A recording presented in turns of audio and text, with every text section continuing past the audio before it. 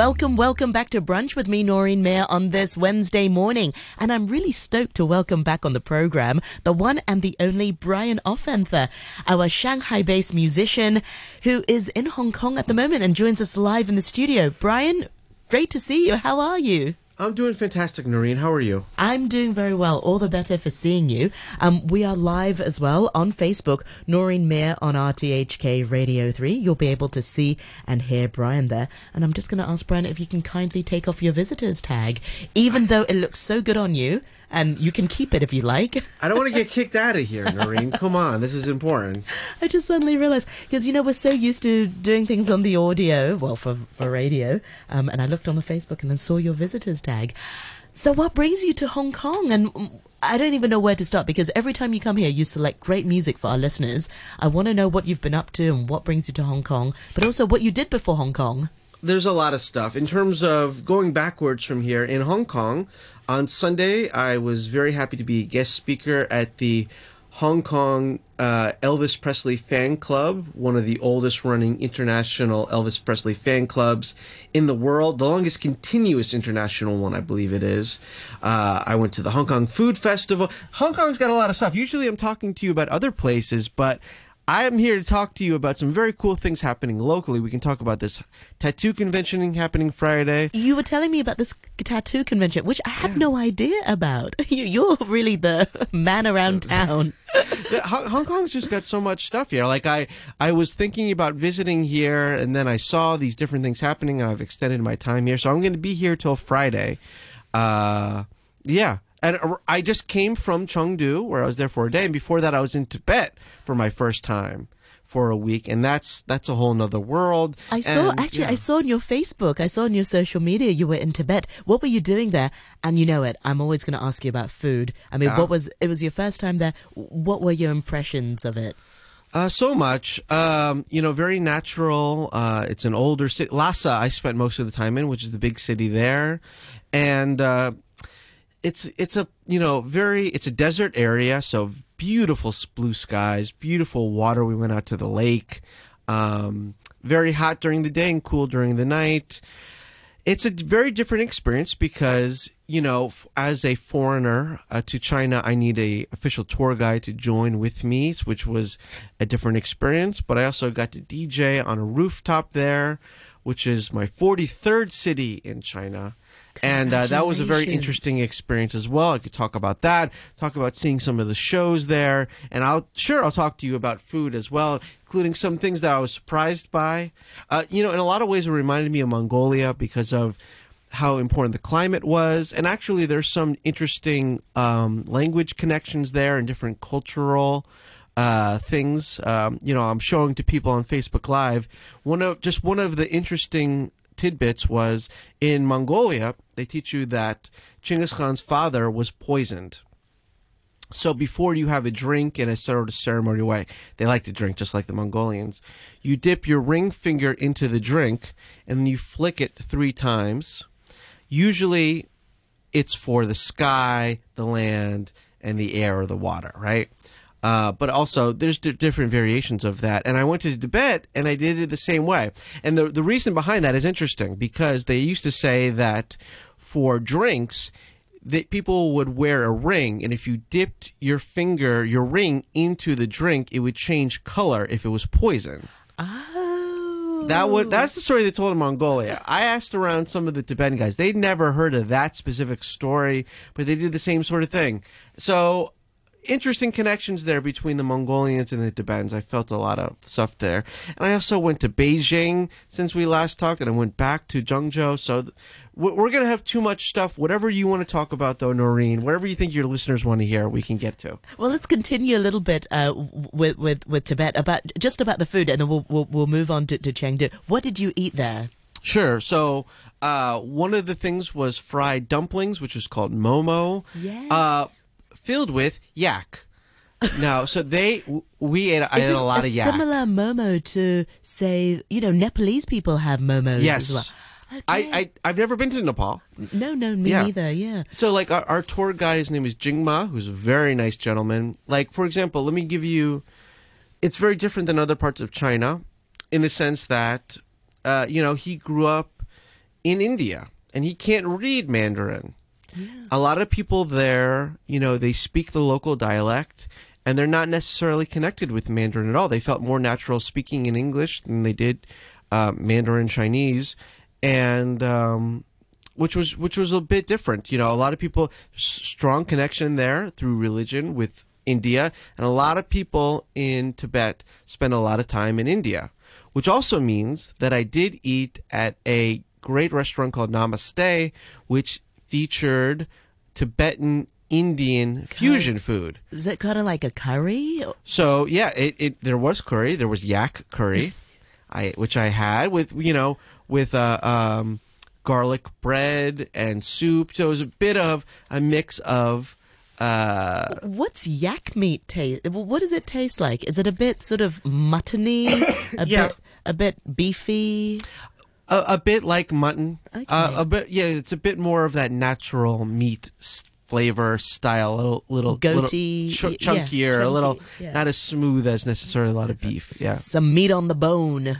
Yeah, and you also, when you're in there, you drink lots of milk tea, which again was another connection to Mongolia with yak milk. Yeah, I'm not sure if it was yak milk. That's a good question. Yeah. I didn't specifically ask that. I would assume very strongly that it was. Yeah. It's just what's around, really. It's just kind of what's around, but it's the same reason that they do it in Mongolia, because you're drinking fat because they need to keep you warm for the winter. Of course. We don't even think about these things because here in Hong Kong, it's sort of you don't by the deal equator. We don't eat things to keep us warm. If anything, we have to eat things to keep us cool. Yeah, and there were some other sweet teas as well, which were kind of tied more to the Chinese tradition as well. But lots of milk and meat products, which I understand. Yeah, and it was your first time holding a gig there. What sorts of music did you play, and what were the crowd like? Very eclectic crowd. Is because of the situation there. Like, they couldn't really promote it in a typical way, but it was on a really cool rooftop, which means that it was the very first ever rooftop DJ gig in Old Town Lhasa. So I can check that thing off, which I didn't know existed until I did. What I did was what I've done in other, let's just say, less typical situations, such as North Korea or East Timor or Brunei, which is I kind of do like a general selection of music throughout the decades. I really keep it very, very open format. Some DJs say they DJ open format, which means they DJ dance pop and club pop, and this was real open format, and songs that were great, just like in North Korea or other places, is stuff like the twist, because everyone can twist, and it's very open. But I also played some more recent pop stuff, Lizzo and things like that, and just keep it very sort of general. That's great. And I really admire how you're able to just, choose these music, because obviously your knowledge is, you know so much about music. You're able to just have it at your fingertips and just to gauge the crowd as well. Yeah. And that's also important. And it's just in terms of reading, it's also in terms of learning what was up. Like these are hardy people, they liked a little bit more guitar in it. Yeah. Which was cool too. But so just to give you an idea and just to plug a gig. So this weekend on Saturday, I'm going to be in Shenzhen at Oil Club. Oil Club is one of the great clubs in China. Shenzhen, of course, right over from Hong Kong. And I'm going to do something I've been calling the Time Warp, which I just did recently in QS in Beijing, and I've done other places where I start at a set time, in this case 10 p.m., and I'll play an amount of music for a set amount of time, 30 minutes. So at 10 p.m. in this Saturday in Shenzhen at Oil Club, I'm going to play music from the 2020s. At 10:30, I'm going to play music from the 2010s. At 11, from the zeros, the aughts, then the 90s, 80s, 70s, 60s, brilliant, 50s. So it creates an interesting, different way of looking at music and sound, and forces things to flow, because you still also want things to flow in a typical club way, but it just provides an interesting sort of journey kind of going back in time. It's kind of like a time machine. A time machine. Music. I call it a time warp. Yeah, time warp. That. But definitely time machine vibes as well. Shout out to H.G. Wells. And the people love it. Do they ever make song requests and you're like, oh, that hour's gone? And what happens when you do that? When you do that? I'm at least on a surface level, I'm much more open to song requests than a lot of DJs. A lot of DJs just sort of resent that sort of interaction that sort of push into their space. I kind of like it just because I like talking to people, but at the same time, I'm also very comfortable in saying no. Yeah. What I like to say is, you're welcome to make a request, but it's a request, not demands. Yeah. Fair enough, and that should be a good enough answer. Brian, I just realized we haven't had any time for the song that you've selected. We'll get to that after the 11:30 news. So I'll ask our listeners to hold that thought. We'll return to more chats with Brian Offenther this morning, and on Facebook Live we'll just have to keep it rolling, and we'll return after the 11:30 news. RTHK Radio Free. Welcome back to Brunch with me, Noreen Mayer, on this Wednesday morning. And this morning we've got Brian Offenther, who joins us live in the studio. And earlier he was talking about his trip to Tibet and also Beijing and Chengdu. And also, we didn't get to Hong Kong exactly. Perhaps we can get to Hong Kong maybe after a song selection, for example, because I know you've selected 3 songs for our listeners this morning. Sure. So wherever I go, it's part of my bag there to sort of pick up music from the local community and then bring it to the next place and just include it into the sort of quilt of what I do as a DJ. So I went on the hunt in Tibet. I'm still going through the amount of music that I got, which is many, many gigs. Unfortunately, they didn't have any CDs. I went hunting for records as well. Couldn't find it. I understand. But I picked up music, digital music, and this song really sort of stuck out. And it's listed under the name of Soza, although I looked it up the name. Sometimes it's listed as Sota, so I apologize to you, Soza or Sota. And this song is called A Drunkard's Love Song, and it is a Tibetan reggae song.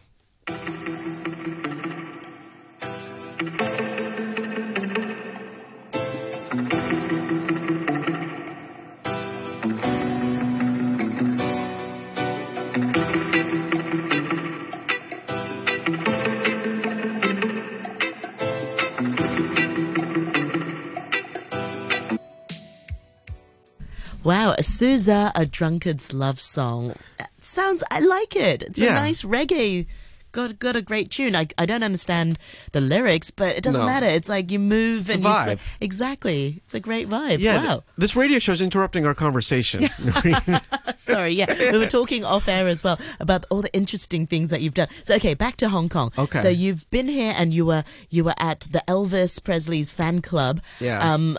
What happened? The anniversary of his passing is in August. Yeah. Yes. And what were you doing there? You gave a talk or you gave a sharing? Talk. I gave a short speech. Thank you very much to the president, Helen Ma, who's a very passionate Elvis fan. I think she saw the recent Elvis movie. I think she said 31 times. In the movie theater, she saw it 31 times. Wow. Anders Nelson, who I was with, has done some radio at RTHK before. Right, he's like, I think, Helen, did you see the movie more than once? He's like, I think you saw it 27 times. She said, no, I saw it 31 times in the movie theater. Wow, unbelievable. That's amazing. I love it. If your listeners don't know, I'm a big Elvis guy, and I've got some really exciting things happening with Elvis in January. But in terms of this recent meeting, I gave a part of a talk that I've been giving at some universities around China and some other podcasts and stuff. The general theme of the talk, the wider swath, is about how Shanghai is the real home of rock and roll, how Shanghai founded rock and roll. For this speech, we're all about Elvis. And so I talked specifically about one element of that, which is probably the crux of it, which is that Elvis's first manager, his guitarist, the person that he worked with, the third longest of anyone in terms of music, his name is Scotty Moore, and Scotty Moore lived in Shanghai. And what's more, he even says he invented the guitar licks that were involved with all of the early Elvis recordings. He invented those guitar licks in Shanghai. His words, not mine. So therefore, I think that there are 4 viable options for the foundation of rock and roll, and Elvis is certainly one of them, if not a prime candidate of the 4. And so if the guitar parts, and the guitar is the essential instrument in rock and roll, was invented in Shanghai, I think maybe you got to call Shanghai the home of rock and roll. I like that. I like that connection. I love that Shanghai connection. And you mentioned also off air that the biggest Elvis convention. Yeah. I thought it was in Memphis. No. So they have some big gatherings in Memphis, obviously where Elvis lived since he was 11, at Graceland, of course. But the biggest one in the world is in Porthcawl, Wales. And I have visited this event, and it is preposterous. Wales? It's a small, not even just Wales. It's not in Cardiff, Wales. Yeah. By the way, Elvis never went to Wales. It's a small town, and literally the entire town becomes Elvis-fied. Every window, every restaurant, everyone is dressed as Elvis. Like, the music permeates the air. There's all sorts of events happening around. Too many to attend all at the same time. Every space, every microphone is karaoke. Jumpsuits and suede shoes. GI Blues was a big theme there. It's like a carnival fair for the entire town, and it's all Elvis. It's back again. I'm just on the website on the 23rd of September till the 25th this annual. Year. And they've got a countdown as well. 31 days, 9 hours, and 29 minutes. Brilliant. Unbelievable. But here's another interesting aspect of this. So I mentioned that I'm doing some Elvis things in January. One is I will be a special guest at the Parks Elvis Festival. That's in Australia. That is the biggest Elvis festival in the Southern Hemisphere. Wow. Parks is a small town. I think town is the correct word. And it's in the outback. Again, Elvis never visited Australia, and it is in New South Wales. So for some reason, the Welsh and the New South Welsh really are into Elvis, even though Elvis never visited New South Welsh. I like that. Is that what it is? New South Welsh? I don't know. New South Wales, but I like the New South Welsh. But the people who are there, Sure. Are they New South Welsh? No, I don't know, actually. I've been to Australia. I had a great time in Melbourne DJing there. But so in Parks, the Parks Elvis Festival, there's a great documentary online. Everyone should check it out. It's like 45 minutes about how the small town became one of the biggest Elvis festivals in the world. I'm going there. Thank you to the director, Julian Paulson, who invited me down. I'm going to give a talk about Shanghai Cat King, about Shanghai and Elvis and DJ, and be a judge at the ETA, that's the Elvis Tribute Artist, the preferred term for Elvis impersonators, as they are sometimes called. What are they called? ETA, Elvis Tribute Artists. Oh, ETA, Elvis Yes. Tribute Artists. They don't like to be called Elvis impersonators. Yeah, it's a little bit demeaning. It kind of has the Sure. connotation of, some cheap guy with a bad jumpsuit. These guys put their time in. It's their career, their work, their passion. They prefer the term Elvis Tribute Artist. So I'll be judged for that there. And also in January, I'm going to go to Knoxville to the Smoky Mountain Elvis Festival in Tennessee in January. So in January, if all goes well, no pandemics or anything, I don't want to get ahead of myself here, there's going to be the Parks Elvis Festival in New South Wales, Australia, the Smoky Mountain Elvis Festival in Tennessee, and I will be putting on a 4th Shanghai Elvis Festival in Shanghai, which means 1 month, 3 Elvis festivals, 3 continents. And what's the reaction? Out of curiosity, what's the reaction like? I mean, is there a big Elvis crowd in Shanghai?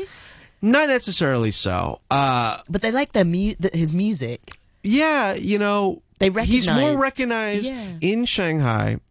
We have a documentary about this online. People can check it out. It's called ETA to Shanghai. Okay. And Elvis Tribute Artists, Shanghai. Well, yeah, ETA to Shanghai. It's also about traveling, the Elvis guy coming to Shanghai. It's a bit of a pun. But yes, ETA Shanghai, directed by Alicio Avezzano, who just got featured in the BBC. He's directing this new sitcom this new movies as well. He's become this really successful filmmaker. At the time, he was just starting out in Shanghai, and he directed this film about the first Shanghai Elvis film festival. But anyway, regardless, Elvis is seen in China more on the movie side as much as anything.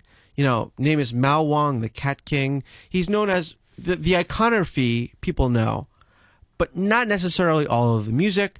One big difference, of course, with Shanghai compared to Australia and Hong Kong, and of course Tennessee, is that, during his lifetime, his music wasn't accessible in mainland China through proper means. So there's not a legacy of Elvis fans necessarily.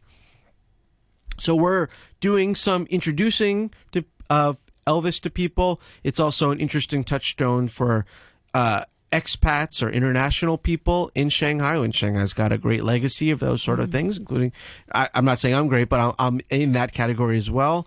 And just young people are interested in vintage and cool style. And, obviously, regardless of anything with Elvis, as I said in my speech on Monday, number one's the music, and the music's good.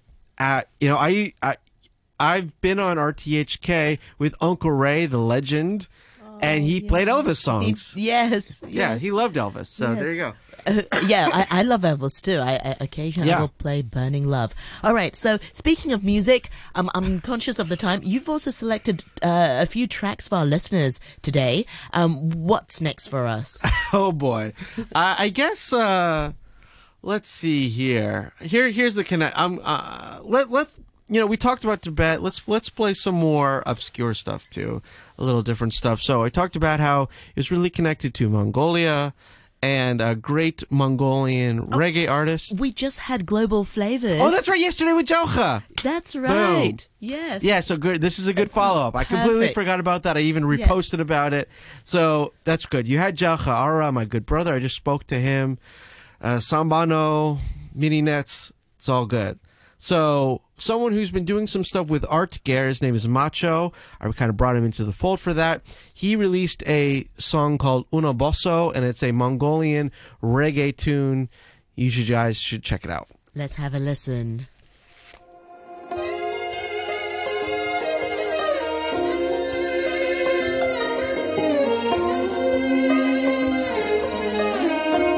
Right, we've got a few more minutes before the 12 o'clock news, and we are with the one and the only Brian Offenther, who joins us live in the studio. We normally talk to you when you are in Shanghai, so it's a real treat that you are here with us in Hong Kong. So you've done a number of things. You've been to the Elvis Presley fan club event on Sunday. You were in Tibet. You were in Beijing, Chengdu. There's one more thing that you mentioned when we were the food festival. The food and the tattoo festival. Tattoo fair, convention. In Hong Kong, yes. Yeah. I always talk about all these places that I'm traveling to that are cool, that are interesting. I hope people in Hong Kong appreciate what a great place they have right here. From the musical legacy of people like Joe Jr. and Anders Nelson, who I have hung out with at the Elvis Festival, to so many interesting things happening on the street here. That's so lovely to hear because, sometimes, I think after COVID and everybody feels like, oh, it's been a tough environment. But it's so nice to have somebody who's come from out of Hong Kong to tell us just how amazing, and how many great, interesting events that we have. Yeah, and there's sometimes a sort of negative view of tourists. People sort of look down on that term. I think tourists are eager and interested and curious, and I kind of embrace that, even though I'm usually only traveling for DJing and work or art or whatever sort of situations. So much cool stuff. Little expensive nowadays, Hong Kong. Chill out with that. Yeah. But because you used to come to Hong Kong a lot. So what's more, transport, food? What sort of expense? The food is kind of, especially because the renminbi is very weak right now. Yeah. Combined with that, just things seem very expensive in Hong Kong with food and transport, everything. So the ticket prices. Let's make it cheaper so we can attract. Yeah, please, come on, Hong Kong. We'll be on it. Yeah. So there was the Elvis event, which I could talk forever about. Then I went the next day at the convention center. There was a big food festival, and I had some crocodile meat, which was really interesting. I've had alligator in Florida. Now I've had crocodile in Hong Kong. and there was a lot of things for didn't suppliers. even know you could have crocodile meat in Hong Kong. There you go. Well, I Yeah, did. yeah. That was really interesting. I suppose you can, yeah. There's dried crocodile meat in those seafood things, yeah. There you go. It's good for coughs or something, yeah. I'm sure it's good for something. So I had some of that soup. So and I'm going today to Sam the Record Man's Hong Kong Vinyl Museum, which is I'm excited about. And Friday there's a tattoo convention. By the way, I'm not endorsed by any of these food fest or tattoo things, but I'm just super excited to go to a tattoo convention. You're just a man about town. We've got about 30 seconds for this next song. We'll end the show with Material Girl. Where did you come across this song and what remix is this? This is a new version of the song by Joanna Wong, who's based in the United States, and 9M88, who's based in Taiwan. It's a cover of Madonna's Material Girl. You think, I don't really need a new version of a Madonna song, and then you kind of get into it, and then the song keeps going, and it really takes it in a new direction, and I hope you guys enjoy. Yeah, thank you so much, Brian, and I really, really look forward to having you back on the program very soon. You might be back in Shanghai the next time we speak to you, but all the best with the rest of your gigs and all your travels. Thank you so much for your time, Brian Offenther. And now we'll leave you with one last song of today, Joanna Wong, featuring 9M88 with Material Girl. Take care. Bye for now.